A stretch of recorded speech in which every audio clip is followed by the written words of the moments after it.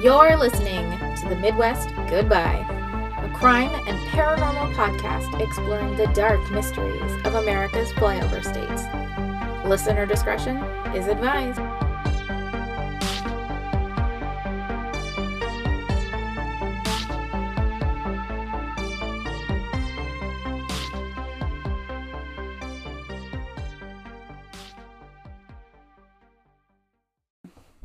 Are you ready for the podcast?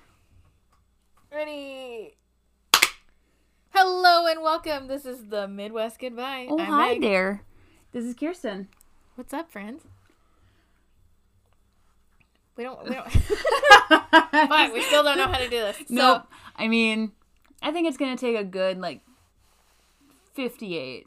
Episode 58, if we don't have our shit together, let's pack Then up. you can leave. Then you can call it quits. But please hang in until at least episode... can I make a bid for episode 69? Oh, Nice. Yes, nice.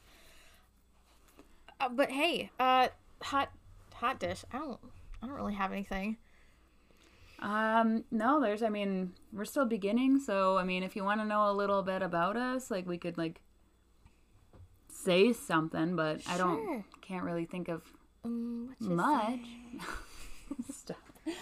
That is the thing. Meg breaks out in the song all the time. I do. It's song lyrics. It's gonna happen. It's how my family podcast. processes trauma. Hey, self-deprecating humor. So, and I struggle to find song lyrics and just say them as matter of factly instead of singing, because nobody wants that. That's why we make a good team. Yes, I recognize the songs you're singing. Great. That's the whole point. So You and maybe two other people. That's all I care about. I'm here for you. Thank you. That's what I appreciate about you. Well, welcome. I'm running this here shit show today, and we are going to cover the Ohio State Penitentiary. Ohio is not just for lovers, friends. It is also for... Corn. Yes, and the penitentiary. Also called the Mansfield Reformatory or the Ohio State Reformatory. It's all kind of... Is it in a town called Mansfield? It sure as shit Oh is. my god! It's like you know what I'm talking about. It's kind of I know how unimaginative people can fucking be Right? sometimes. Especially Okay. Sorry. A little bit of hot dish. Okay. But, or also not. I just learned about, the Minnesota 10,000 lakes and all that jazz. You've lived here your whole ass life. What? I know. Did you know we have we have a fuck ton of lakes here? No. I was talking about, the names of the lakes. Oh, okay. They're, all, if you really go down to it, the most, there's repeated names. And it's, Long Lake, Big Lake, and, Middle Lake. There's, we can't think of other shit. Such creativity. No. Sorry, Wow. that just reminded me of the 10,000 lakes, and it pertains because this is a Midwest Goodbye. Hello there. That's funny. So for today's episode, I used bloodprison.com. Oh, God. That's if you want to visit the reformatory. Ghostlyworld.org. Like Ohio. an Airbnb situation? We'll get to it. Ooh. Ghostlyworld.org, ohiohistory.org, and then the Ohio State Reformatory does have its own historical archive website that you can check out. It's full of a lot of really cool pictures and stuff. And then I did find this website called the ZIN, Z-I-N-N, educationproject.org.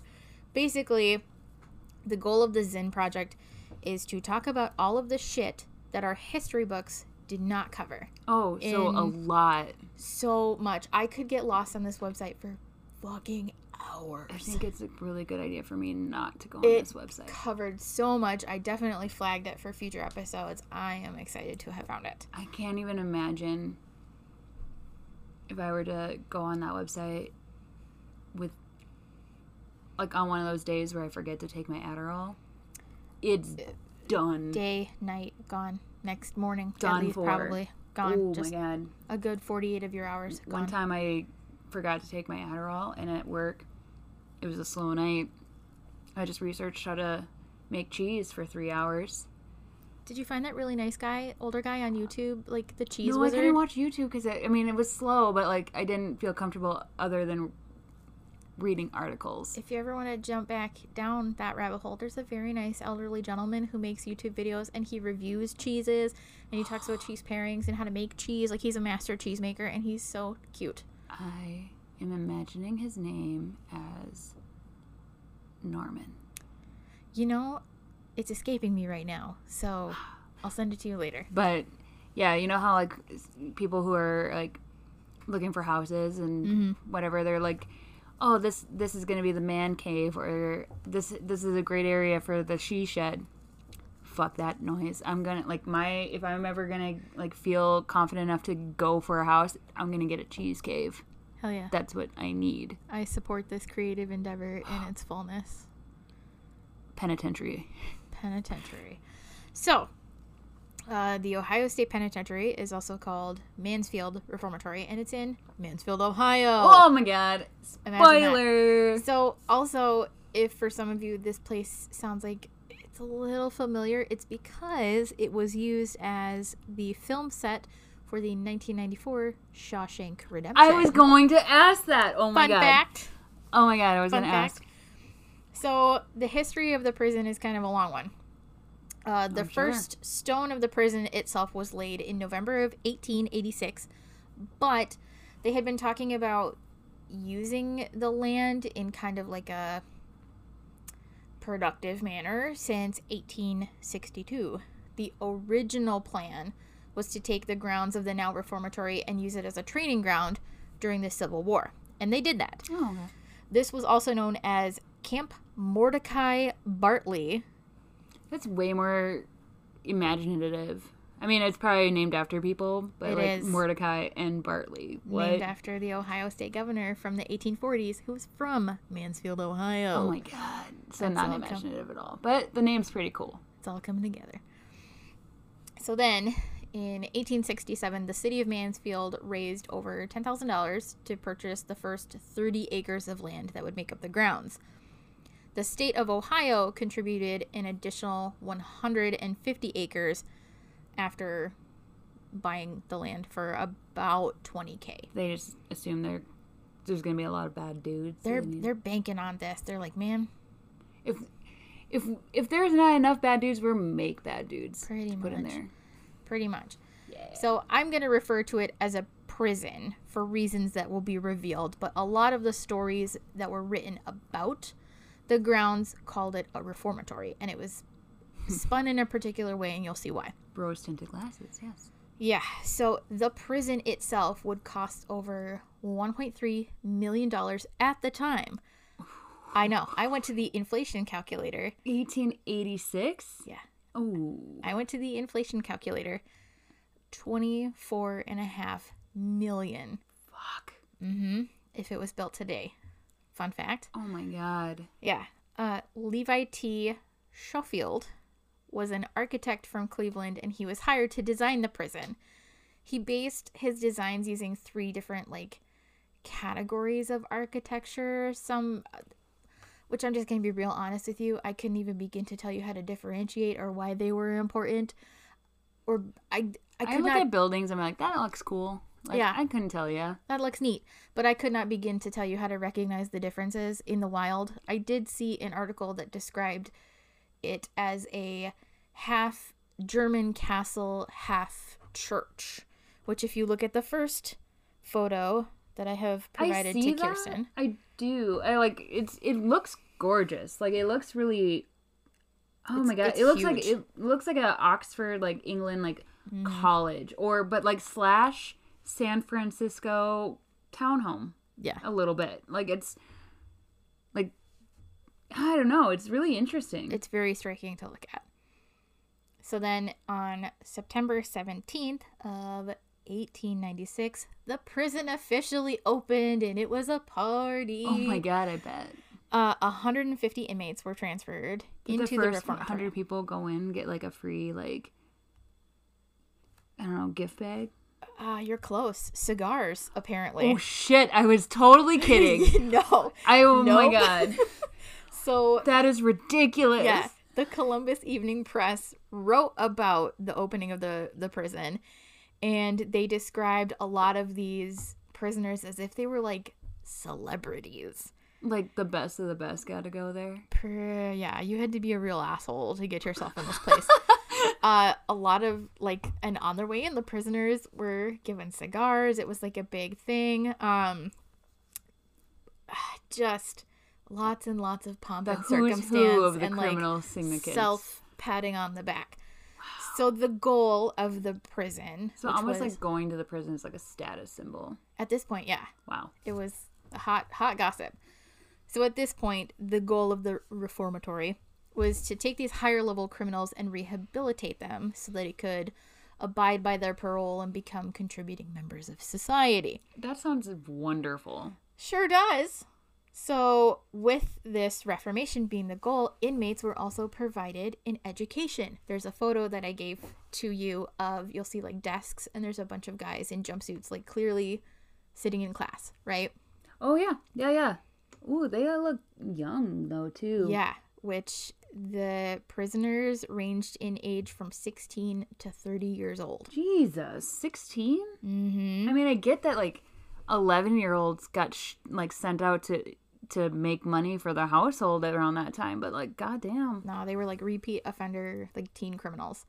So the superintendent at the time was quoted saying that reform, rather than punishment, is the ultimate objective of the Ohio State Reformatory. Yeah.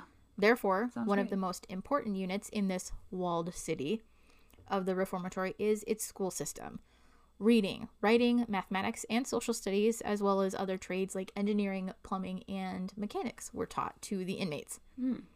So the inmates who got in, like, right off the bat, the early inmates, they were given the rehabilitation tools to kind of hopefully change the trajectory of their life and, you know, function as solo living adults. Yeah, in this picture, it doesn't look like they suffer from, like, the overcrowding situation that we deal with today's public school systems. We'll get to it. Okay. It was basically meant to be somewhere between, like, a boarding school and a prison. Right. So... Oh, like, could you, like, if your family was, like, wealthy enough, could you send, like, a quote-unquote problem teen to the reformatory, like, as, like they could pay for that service? Not that I saw, and after some time, they probably would not have wanted to, even if it was an option. So, of course, this ended up not being the case at all. That's why I'm talking about it today. It's a dream. So despite the fact that the prison was open and that the designer of the prison was recognized publicly by the governor, the prison wasn't actually done when they moved in. As soon as those first 150 inmates made their way into the reformatory, they were put to work building the sewer system and a 25-foot wall around the perimeter of the grounds. I feel like those are 1 and 2 things you do. Yeah. I mean, I mean, maybe the wall not, but, like, maybe, like, in sewer. general, but in a prison, maybe the wall is, like, 1 or 2, maybe 3. I'm no construction foreman, but... The sewer. I'm pretty sure that's an important step 1. Right. So, like I mentioned, the first group of men who inhabited the prison were between the ages of 16 and 30, and life on the inside of the walls of the reformatory was incredibly dangerous. Hidden in the walls, historians have found shanks, shivs, dice, other contraband that would have been taken by the guards or the superintendent. One thing that I found personally interesting was that some inmates would make a tattoo gun out of a toothbrush, a clock motor, a ballpoint pen, a little bit of wire, and some duct tape. Dude, like, if you left me alone with those materials... Let's just say 15 years. I think I would like set the clock to brush my teeth. And that is as far as I would have gotten. Yeah, I would not have had the foresight to be like, tattoo gun. Hell yeah. My God. Bring it on. Staff members would apparently live inside of the prison grounds. And naturally, the warden's quarters were fit for a king. Oh, yeah. You know, for-profit prison. Duh. Obviously. The prison itself was closed in December of 1990 by a federal order due to unfit and cruel conditions for the prison. And oh boy. Can you imagine? I mean, I bet you can because you researched it, but like in that time for them to acknowledge that like the dregs of society got like a shit deal. We're getting the shit end of the stick. Yeah. In the 90s, oh buddy, buckle up, buttercup. First, let's talk about overcrowding. So the reformatory cell blocks, they were stacked 5 to 6 stories high, depending on where you are in the prison grounds. Originally, it was designed to hold about 2,000 inmates altogether, with 1 person per cell. By 1934, some of the rooms already had 2 and 3 men in each room. Oh my god, that reminds me. There's this like an art gallery in Minneapolis that I visited once through school and once on my own, and the same painting was there, and it took up an entire wall, and it was like a chicken coop. Okay. I think I have a picture. I can post it I can post it somewhere, but like it's like just stacks and stacks of chickens. Yeah. In the tiniest cages where they can't move, and like shit is coming from top to the cages onto the bottom of the cages, and you kind of immerse yourself into it. Like I'm standing in front of it, like looking up at it. It looks like I'm in it. You're in like it, I'm yeah. surrounded by the smells, the noise. Oh, it was really intense. And you know, when I did the school trip, I had to write a poem about a art piece within the art gallery, and I chose that particular piece. And I don't know, I talked about how like life like is unfair, and like you know, like life isn't a rat in a maze, it's a chicken in a coop, and reference that photo, so I can like show you that in a little bit. But like that would probably be very close to how a lot of these men felt. That's what you're describing. So in 1933, it's kind of hard to tell. It sounded like it was a group of like educators or people who were involved in potentially opening other prisons like this in different areas, and they referred to the state of the prison as a disgrace, and that no reformatory classes were actually occurring for the inmates. Oh, so what was the classrooms being used for? We'll get to it. Oh, God. Punishment within the reformatory walls was intense. Men would be tied to posts and whipped, dunked in cold tubs of water, starved, placed in isolation. They were hung by their wrists from the ceiling or placed in something called the sweat box. What's the sweat box? Are you sure you want to find out about the sweat box? I'm going to tell you regardless, but... So, basically, a prisoner would be placed in a very small, very hot room for a very long period of time. How big was the room? I'm assuming big enough to stand in. Oh, no. Yeah, the smallest room they could find. It also sounded like rooms that were on, like, the sunniest wall of the grounds. Yeah. I've heard about that, yeah. Dehydration, fatigue, heat exhaustion, and death could be consequences of the sweatbox, depending on how long they were in there. Do you know what kind of infractions it would take to just get into the... Based on survivor testimony, it could be anything. If you looked at a guard the wrong way, you could be punished. God damn it. Yeah. And it also, it's like the absolute power corrupts absolutely kind of bullshit. Mm-hmm. And then you create an us against them mentality between... Yep. Oof. Yeah, and at this point, it was further compounded to every man for himself, not even just prisoners versus staff. So it was a very hostile and very dangerous environment to live in. The food that the prisoners ate, if you want to call it that, usually consisted of, and this starts off okay, cornbread, bacon, and beans, right? I'm with you. They were served on rusty plates, and they weren't given forks, knives, spoons because danger.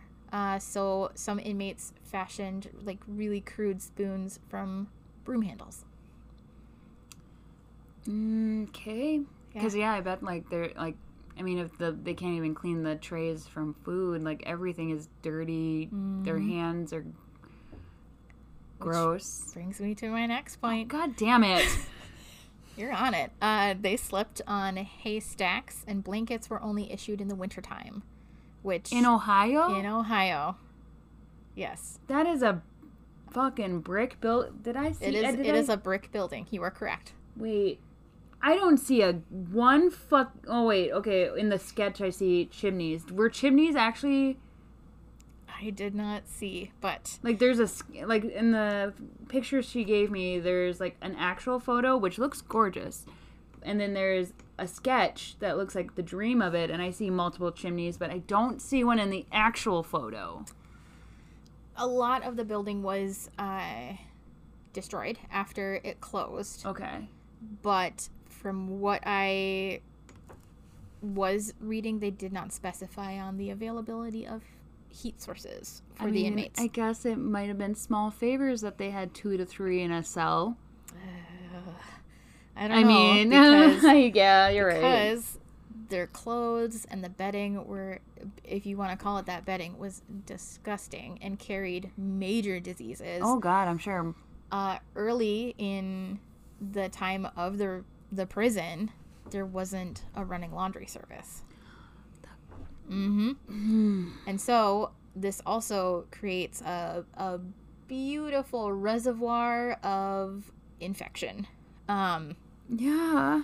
With minimal medical treatment available to the inmates, epidemics. It's not even dirt. It's like it's everything. I feel like you're gonna get into it, but there is rats. I know there's rats. I know there's lice. I know there's mites. I know there's everything under the sun. You're gonna go into rats. Literally my next sentence. God damn it! I'm so good, but I don't want to be right. Dysentery and diarrhea killed many of the men, and in 1849, a cholera outbreak killed 116 of the prisoners in a block. As we could guess, poor living conditions, overcrowding, and a survival mentality led to more than several incidents of violence and death. I picked 2 stories, and it was hard to pick 2 that stood out to me and really expressed the difficulty that these young men, they are young men, had. Well, you had to be. Like, it's like, have you seen an old squirrel before? No. Like, that's what it fucking sounds like. Like, you age out of survival in this place at 43. Mm-hmm. Or, oh God, what is it? The stupid, there's a book behind you, I'm sure. It's a movie where, like, if once you turn 30, you, like, just die. The Giver? I'm sure, I think that's one of them. I picked 2 of the stories that really stood out to me and expressed just the horror of living on these grounds. The first, on July 21st of 1948, 2 former inmates kidnapped the prison's farm superintendent, John Nabal, his wife, and their 20-year-old daughter from their home. So this is not like the warden superintendent. This is the farm superintendent. Because, of course, you know, they were producing a lot of goods and services for the Mansfield area and for the prison itself. These 2 inmates murdered this entire family. Oh, sure. In a cornfield, and then gave way to a 2-day chase, basically. One of the men was killed in a shootout with police when they were cornered, and the other was executed by electric chair on the prison grounds January of 1949. So just under a year later. So they killed this farmer family just, like, to escape, or as revenge for what they went through as they escaped? It's unclear what their motive was. At one point, it's thought that it was supposed to be like a hostage negotiation situation. It could have been retaliation for what they were experiencing. We don't know. And I could not find anything in my research that gave a real reason. I figured out the movie title. Or book title. Logan's Run. Logan's Run. All right. What a... And then... So, jump back almost 10 years earlier. In April of 1930, 322 inmates were killed. Shut the fuck up. And 230 men were injured in a massive fire. Scaffolding around the building had ignited, and the nearby construction material, lumber, kerosene, sawdust, tar, provided the perfect kindling for this fire. Oh, I'm fucking sure. This next part, though. At the time of the fire... Did fire doors exist back then? I can't even think right now. We'll get to it. At the time of the fire, the prison population was 4,200. Let that sink in for a minute. 4,200 men in a prison built for 2,000. So double the amount of... Double. And wait, okay. And you have staff living on the grounds as well. Wait, okay, so the guards and the 322 died. Yep. And another 230 were injured in some way. I'm dumb at math, but like this is like at least 20% of this population. Mm-hmm. Well, this is the really fucking shitty part. Guards refused to release inmates from their locked cells. The fire started in a ward of the prison. Well, yeah, you're in prison, so you're locked up. That's the gig. Yeah, these were 800 men who had already had supper and were locked for the night. So the guards refused to release these inmates. And then a group of 500 riflemen were set up along the grounds, ready to shoot and kill anyone on the spot who attempted to use the fire as a means of escape. None of these riflemen or the guards offered to help these prisoners. Using the fire as a means of escape. How about escaping from the fire? Just... Too bad. Did. Like, if you just touched the grass, like, I just wanted to be away from the fucking fire that's happening behind me. If they thought you were a flight risk, you out. Oh my... That's like some... And you know, Squid Games level shit right there. Yeah. Mm-hmm. If I could sing that, like, if I wouldn't sound extremely racist, I would sing that little, like, song in Red Light. Yeah, but, Red Light, Green Light. So, okay, wait, with the 230 some that were injured, like, do we know, like, a bunch of that had to been, like, dead from infection and, like, untreated wounds? So... I didn't see a whole lot of follow-up as to who actually died of infection, sepsis, or anything like that after. I did see that a few of the men managed to overpower guards for their keys and began to try and free as many of the men as possible before the blaze overtook. Good. Which I'm sure is what saved about half of the men in this wing that did survive. Absolutely. Because this was a wing of 800 that caught fire. So at the time... Chester Bomer Hines, who's an American writer, was a prisoner at the reformatory at the time of the fire. Mm-hmm. This is what he said after. Over the next few days, Hines saw the bodies of dead men left in the yard during the initial stages of cleanup. In the 2 weeks after the fire, the inmates refused to go back to work as protest for the guards' initial refusal to release the men from their cells when the fire started. These prisoners, once segregated by race and a capacity for violence, who had been observed doing heinous things to each other before the fire, became the men looking out for each other when the administration wouldn't. You know, I didn't even really... I knew it, but I didn't think it, you know? Like, you said it, and I am like, yeah, they were segregated. Mm-hmm. Do we know, like, what wing and whatever that the fire broke out? It does not specify. If it helps you kind of paint the picture, Chester Himes is a black man. Okay.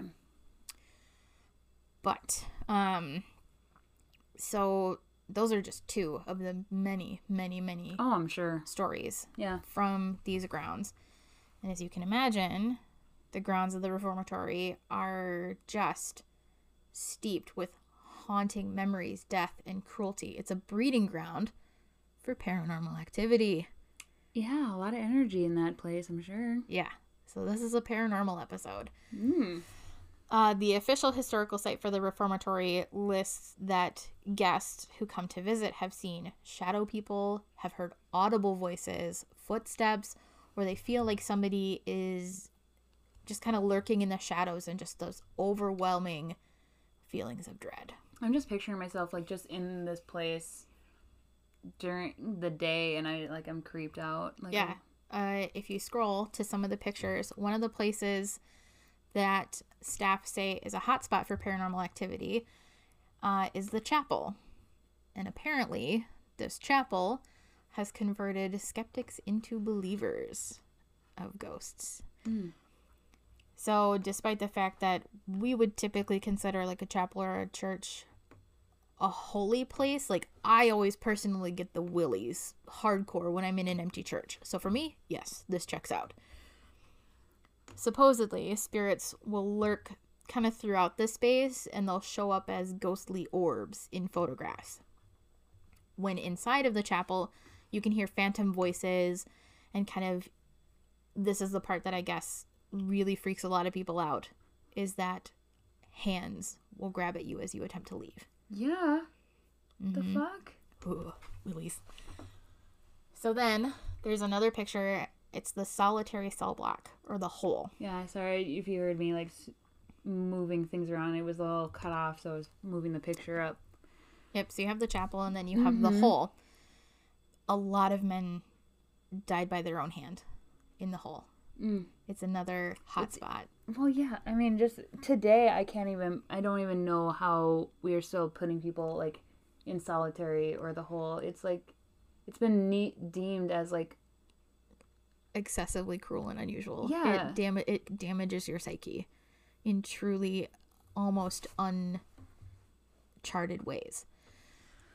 When I saw pictures of the hole for the first time while doing my research, I just got straight up bone chills. I'm not even looking at the picture right now, and I've got the willies. Like, I mean, the picture, like, to be fair, doesn't look like a ton because you just see the door and the wall, but the door is rather small. Like, when I picture a cell block, the bars go across the one entire length of wall, but this is a very small door. Mm-hmm. And then you can even see, like, there's light coming from the door, and that's the only light in it. Yeah. Like, that's the only thing that's illuminating it. Yep. Like, it's illuminating one wall, and then it's just black. Yep. So the hole itself is in the basement, and it was meant to hold 20 men. At certain points, it has been documented that 100 Oh my god. were stuffed into this small space. Visitors who take a tour. Not solitary because, like, Apparently, though, it's still, like, it's inhumane because it doesn't matter. you're down there and that's it. There was another story that I read where 2 men were put into solitary, and only one came out alive. They have no idea I'm what sure happened. That happened all the fucking time. So, at one point, multiple points, 100 men were stuffed into this space at a time. And visitors who do the tours and go down to the solitary block say that they feel like somebody is breathing down their neck. They suddenly become very nauseous, and they walk into, like, freezing cold spots within the room. Yeah. There's another place, and I didn't include a picture of this one, but there is a prisoner cemetery. 200 people are buried there out of the thousands who died on the grounds. And apparently, when you walk into the cemetery grounds, everybody's cameras will stop working, like phones will glitch out, and staff who work the grounds will report that grave markers or memorial pieces will just, like, move on their own. Interesting. Mm-hmm. Because you wouldn't think as much of activity. I mean, I get, like, cemeteries and death and everything, but, like, for how much shit happened within the walls, like, things happening outside the wall seems interesting to me. To me, it almost feels like... Like, that would be the pull. Like, if I were, like, a spirit that remained behind, like, I don't know if I would hang out by, like, the rock on my name. I'd be, like, where, like, the activity was. Maybe it's just so crowded in there. That's the only place That's you true. have room. That is true. But yeah, I think too, like, I don't know if you've ever been to other, like, large historical sites, like Gettysburg or anything like that. Not really as much. So, like, I went to Gettysburg. I went to the Great Wall of China. And, like, maybe then you'll be able to relate. So when I went on a ghost walk to one of the battlegrounds at Gettysburg. Mm-hmm. Like, it's hard to describe how, like, walking into that space just felt so different. And I think it's just, like, the intensity and the length of time that can really alter, like, almost warp the reality of a space and how it can make you feel walking into it even 100, 200 years after the fact. No, I've heard stories of that being, like, a super intense, like, experience. Like, I don't think I have. Like, the closest I can think of, like, again, like, it's nothing in America. I don't remember any, like, super historical significant sites that I've visited. Like, there's historical markers and everything, but nothing like Gettysburg or anything. But right. I went to Tiananmen Square before too, but it was so crowded. I mean, there was not, like, a quiet reflection or anything, and also obviously, like, they don't really talk about that bit, you know? No. And I, like, when we went to Salem this fall, I don't know if you ever got to go to I did.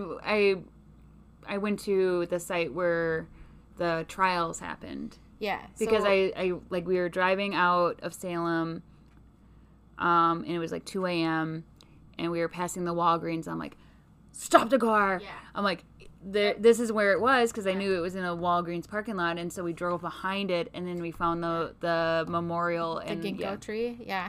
Like, I stood in front of the ginkgo tree, and that is, yeah, fair. I did do that. I left a little totem and everything. So did we.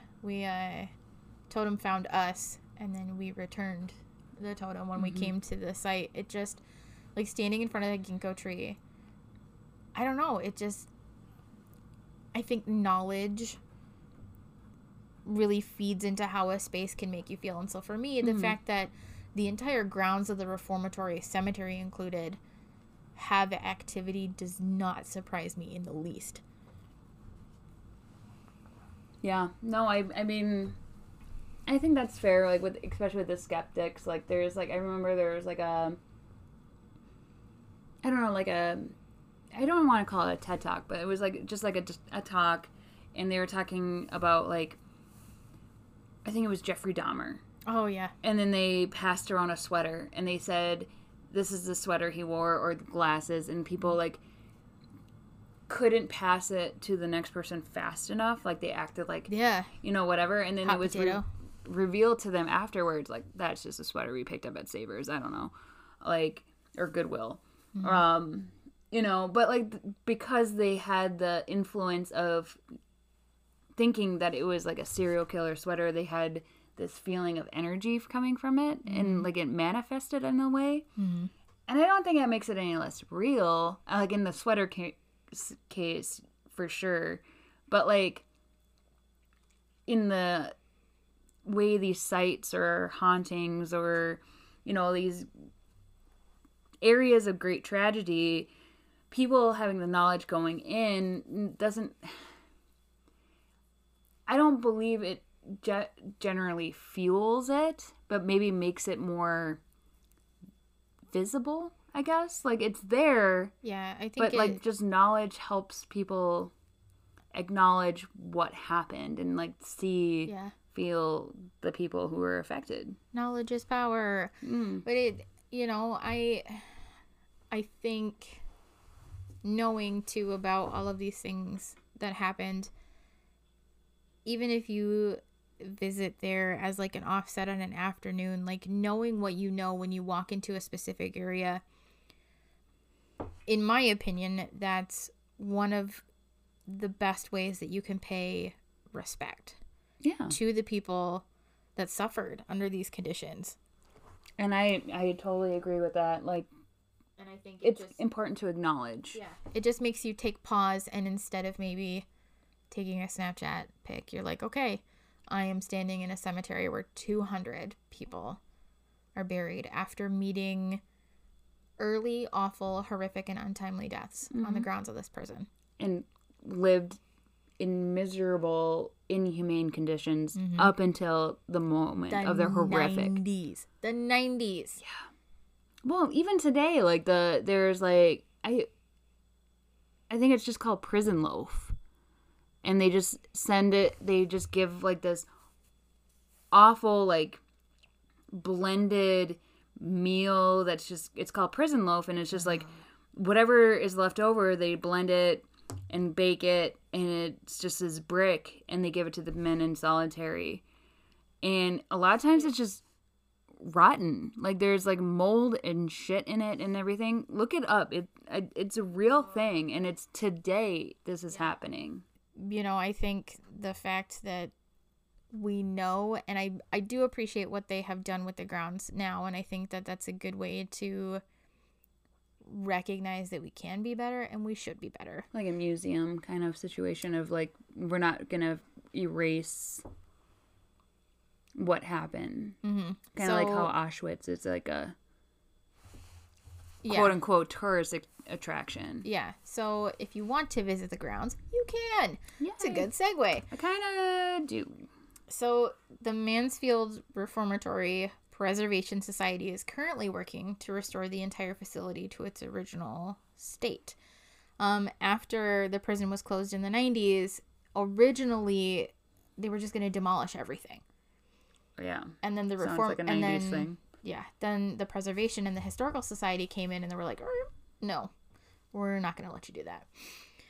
So you can take multiple tours, and one of them is actually led by a former inmate who lived on the grounds in the 60s. Interesting. Wait, okay, so he lived on the grounds in the 60s. In the 60s. He was an inmate at the prison in the 60s. And he leads one of the day tours. So a lot of the tour fees will go toward the Preservation Society, and they hope to remove old debris, replace some of the roofing, complete restoration of the warden's quarters, as well as a complete and total restoration of the central guard room between the east and the west blocks. You can also donate if you like. Currently, all of the windows on the southeast cell block have been replaced, and the original stained glass windows that were in the building are currently in works of being replaced. In Halloween, you can tour the prison as a haunted house called the Blood Prison. Whoa! Yeah. They also have like ghost tours and just regular daytime tours. You can, if you've got the funds and the inkling and you really want to scare yourself shitless, you can have a private ghost hunt on the grounds. Are you shitting me? I'm not. That sounds incredible. Right. Do they give you like your own ghost equipment? Do you have to show up? I didn't look that Wait, far do you into just it. free for all it? I kind of hope so. Oh my god. Like just free Shut ball up. it in the reformatory. Jeez. You can also, every once in a while, pre-COVID, post-COVID, whenever the Portuguese water dog is done, you can go to special ghost hunting events where they bring in, like, famous historians and celebrities. Zach Baggins. I hope so. I'm gonna try my darndest to bring in Zach Baggins as much as I can here. There's also, fun fact, a tattoo festival, if that interests anyone. Oh my god. It's in July of this year. Ooh, I wonder, like, I kind of love that, but I also, like, I really hope, like, there's, like, a line that they draw. I mean, of what they tattoo on people there. if you think about it, a lot of tattoo culture does come from prison. I know, I get it, but, like, I don't want people, like, I don't know how I feel about people getting, like, an inmate number or something. Oh, yeah, that would be... No, you know what I mean? Like, I feel like there's a line. There is absolutely a line.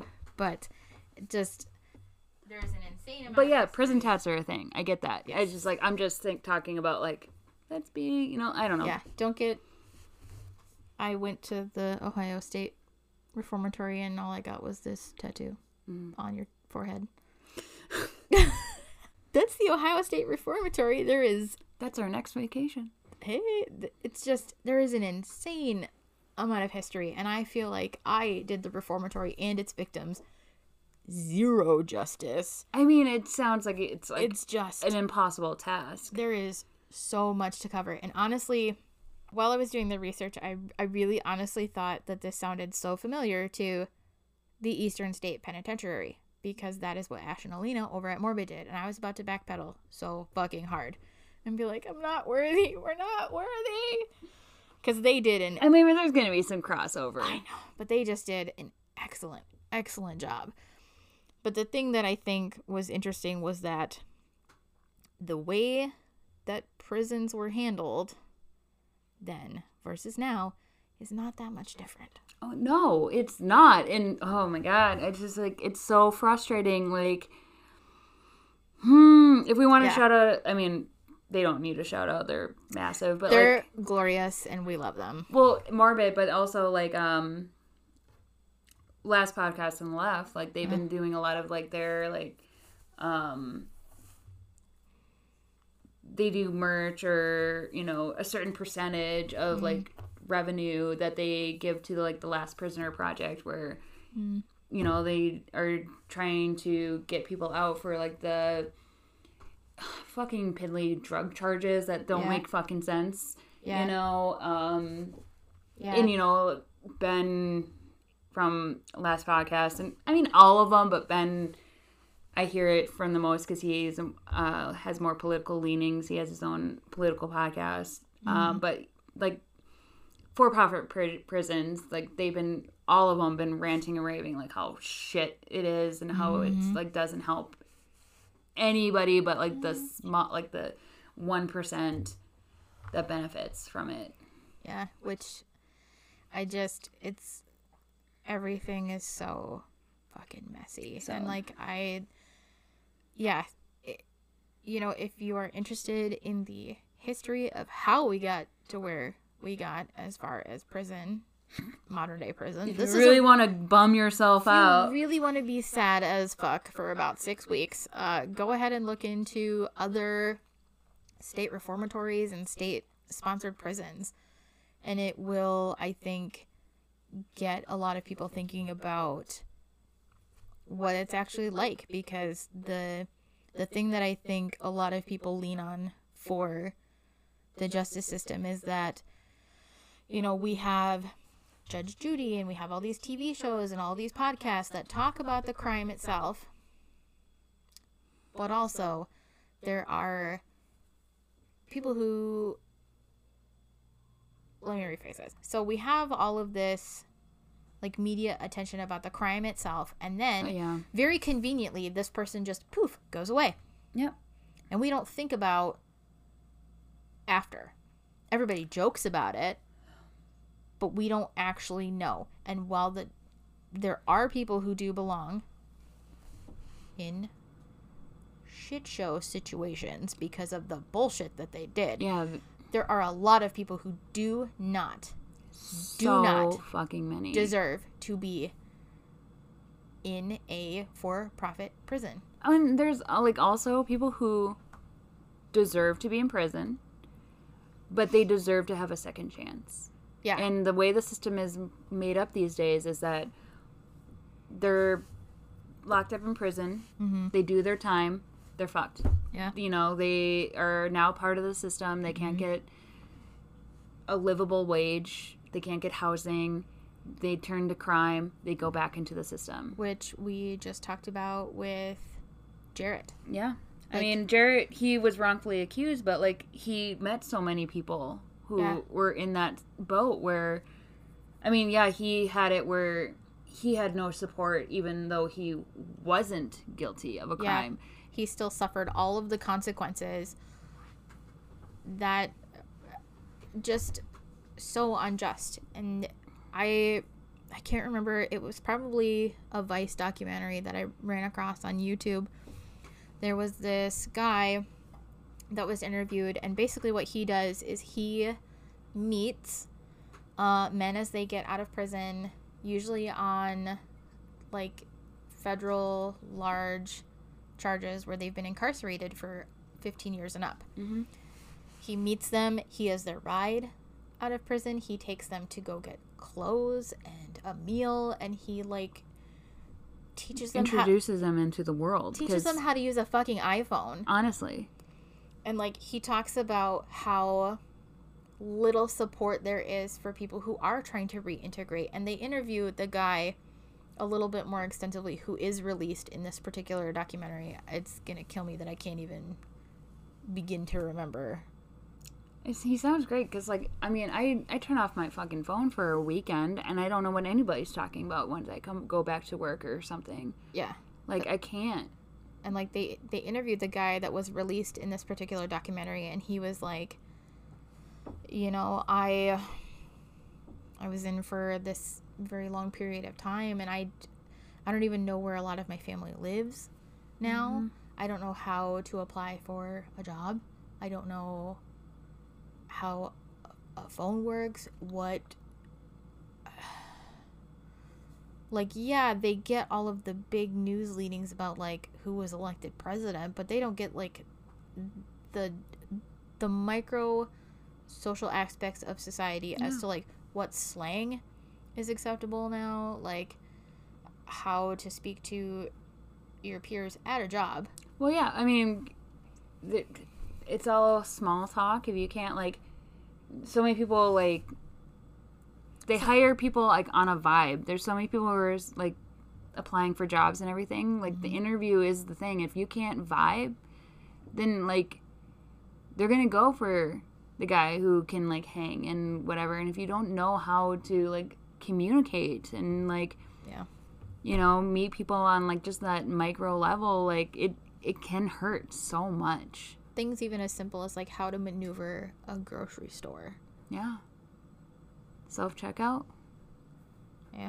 All the apps, coupon apps now. Mm-hmm. I don't know. It's prison systems, like, we can go on forever. It frustrates the fuck out of me.